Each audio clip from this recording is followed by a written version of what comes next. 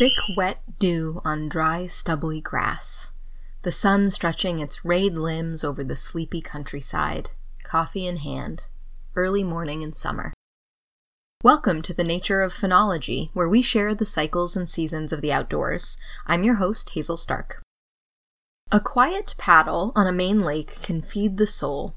Water droplets quiver on the surfaces of lily pads next to their showy, floating flowers. The twang of a green frog calls from the shallows. Bright blue damselflies skim the water. Purple spikes of pickerelweed blur the line between lake and land. Perhaps you pause your paddling to picnic on a hidden beach and watch loons dive and surface in the center of the lake. You think about diving and surfacing yourself to find relief from the hot midday sun. In the evening, you relax into a lawn chair next to a campfire on the lake shore, arms heavy from the day's paddling, staring into the flickering flames.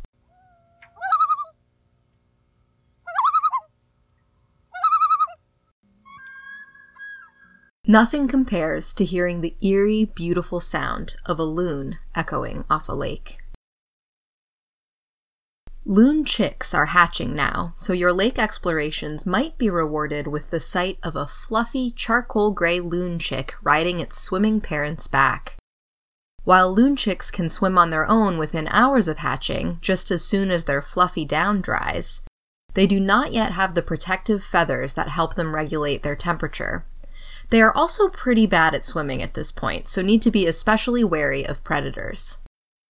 A free ride with the added warmth and camouflage of a parent's black and white wings protects these little loons from a hungry eagle from above or a bass from below for the first couple weeks out of their shells.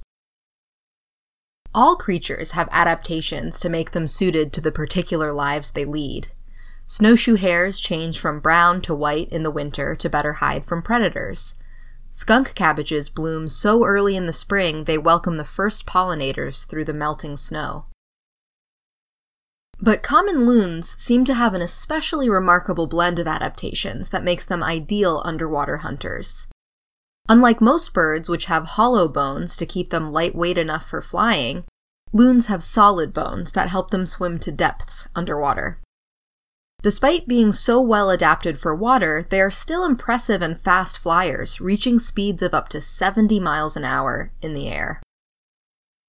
Loon legs are located farther back on their bodies than most birds, making them sleek and powerful swimmers that use their legs instead of their wings to propel them through the water. This unusual arrangement, however, means that they cannot gracefully walk on land. That's why their nests are always located on the water's edge. A quick tumble back into the water is about all they can manage. Underwater, loons snatch slippery fish with their sharp bills and manage to hold on to them thanks to sharp projections that line their tongues and roofs of their mouths.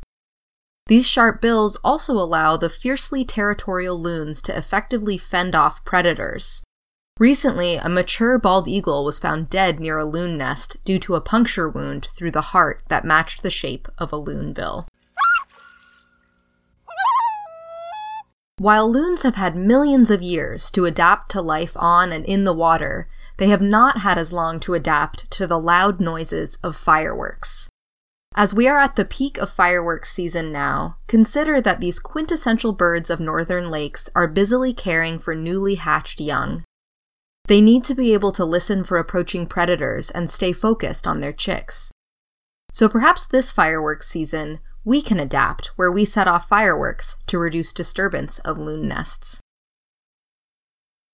You can download this episode and find a link to the transcript, photos, information about podcasting, and more by visiting archives.weru.org. Loon sounds provided by the U.S. Fish and Wildlife Service. Have a nature question that you want us to answer in our show? Simply reach out to us. Thanks for listening, and please join us next week for another dive into the nature of phenology.